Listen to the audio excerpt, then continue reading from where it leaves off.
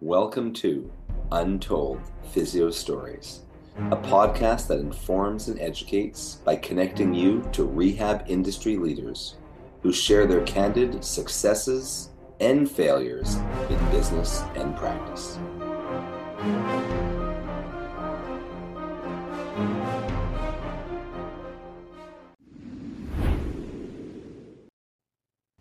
Welcome back to Untold Physio Stories. It's Urson and Jason tonight. We're together, back again, right? I am here. Jason, as in Jason Shane, we should clarify. Jason Shane, yes, because our guest tonight is Dr. Jason Silvernail. We'll let him introduce himself quickly, and then our Jason Shane can ask him the question. Absolutely.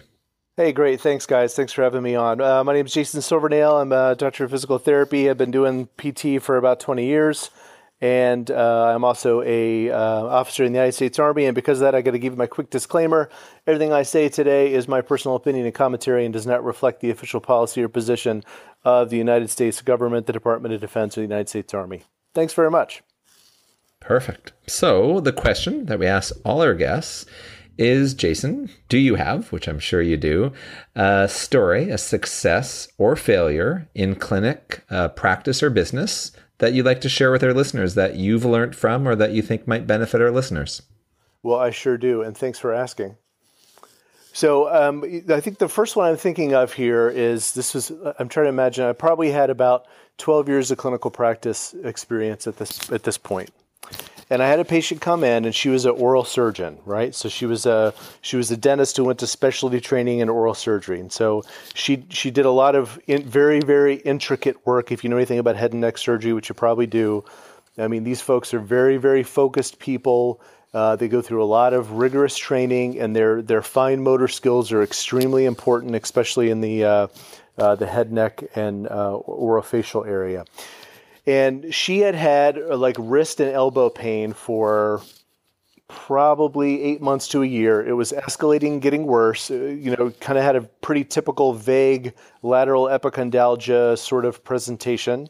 But she also had a little bit of some neck pain and stiffness too. She'd been on some NSAID, and she tried like a local injection, which made her feel better for like a month, but then made her worse. Go figure. We've never seen that even in randomized trials, right? So she was pretty miserable, painful. And she had heard that I was a guy who in her hospital system who could help people. And she said, okay, well, people say you're the guy to see for this stuff. And like all great stories start like this. Mm-hmm. And so she comes to see me, and I'm like, all right, I'll definitely, take a look at you, and let's, block some time and see what we can do. So I set her up. So she comes in, and she is very irritable. Like, I mean, light touch pressure around her elbow, and like she's ready to jump off the table. And so I tried to work with her a little bit on some grip stuff. I looked at her neck. Her neck was stiff, and it was a little less sensitive to exam than her elbow was. And, she almost had like a complex regional pain syndrome type presentation. I mean, in terms of like how sensitive she was. She didn't really have any trophic changes in the hand, no swelling, no atrophy or anything like that. But the point is, she had a lot of pain, and she had a lot of central sensitization, a lot of allodynia going on, definitely a lot of hyperalgesia going on.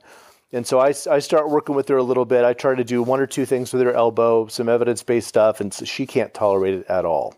I mean, she's like, I'm sorry, this just hurts so much. She said, look, no problem. PT should not hurt a lot. It should not be very painful. We're not here to hurt people. Let's find something else we can do that's going to make this feel better. So I went up to her cervical spine. I started working with her cervical spine, and maybe you can do some retest, and maybe that's helping some of the symptoms at her forearm and her elbow. So I see her maybe 2 visits, and we make G-Rock plus 2 kind of improvement. Like, so is she a little better? Yes, but it's not what I would consider like a definite improvement. And all the while, I'm trying to work with her as much as I can, doing a little on the C-spine.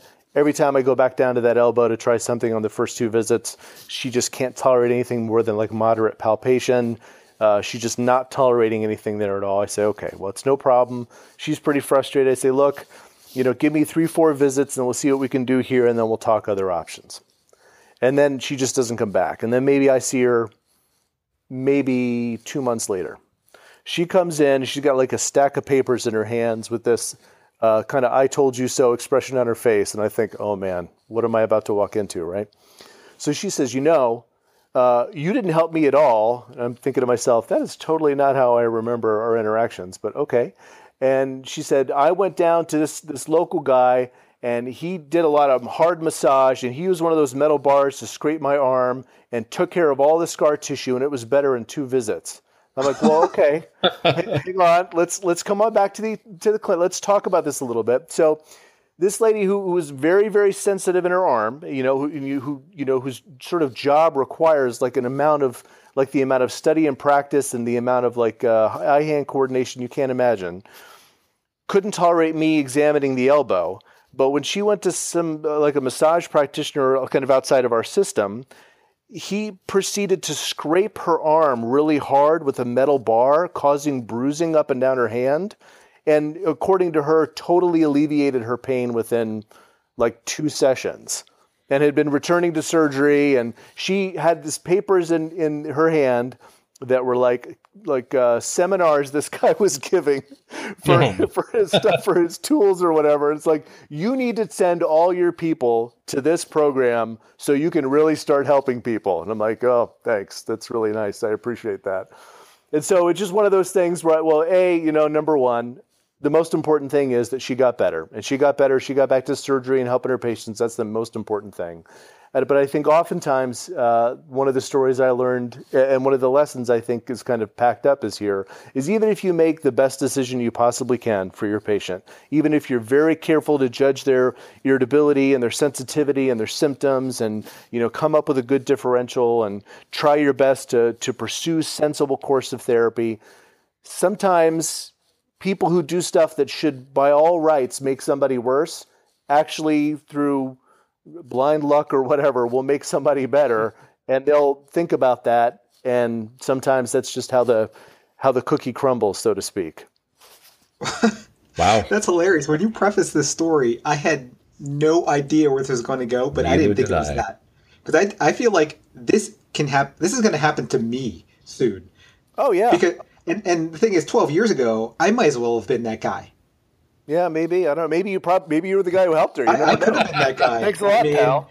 I was teaching those seminars back then, and it's basically thanks to you why I changed in the first place. So, well, I mean, I think there's a time and place for like a soft tissue mobilization. So if somebody's out there and they're like, well, hey, I use those tools. I mean, I got no problem. I mean, it's not my cup of tea, but I got no problems. I think those things can be done sensibly.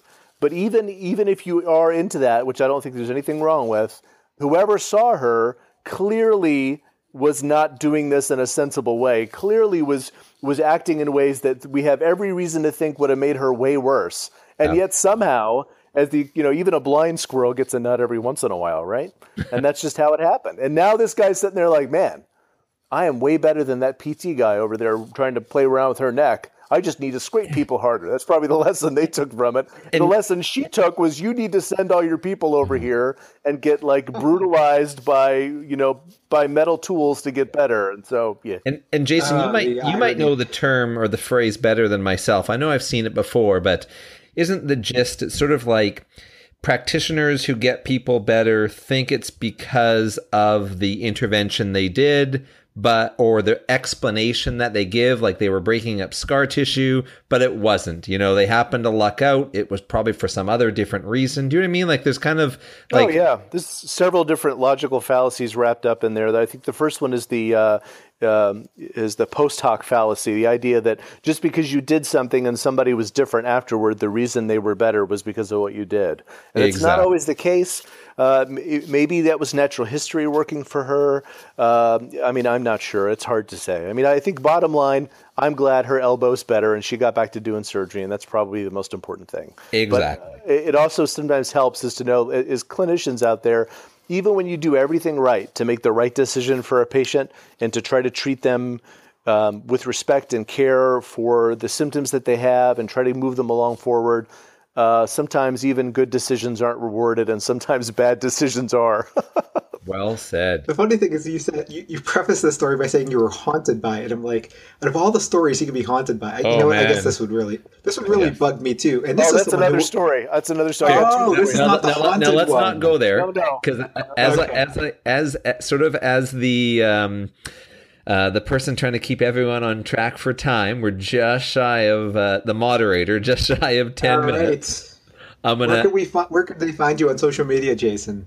Well, they can find me at facebook.com/Jason Silvernail, and they can also find me on Twitter at Jason Silvernail. That's JASONSILVERNAIL, all one word. Thanks. And Jason, do you teach at all? Do you have any materials that you put out?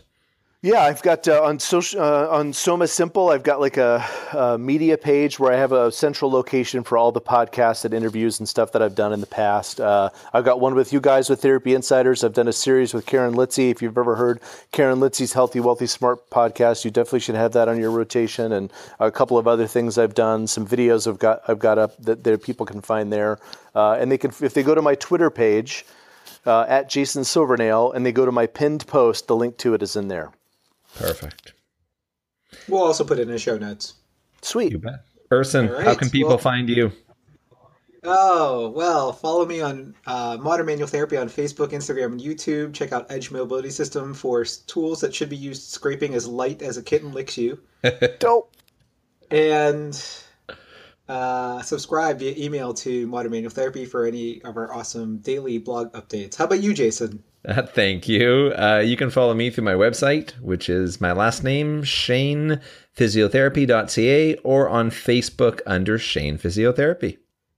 The biggest Canadian physiotherapist in the world. I am not overweight. Let's clarify this. Not that there's anything wrong with Right. that, but people are going to be And- thinking this guy's getting bigger and bigger. Right. All right. And thanks to UpDoc Media for hosting. We're out.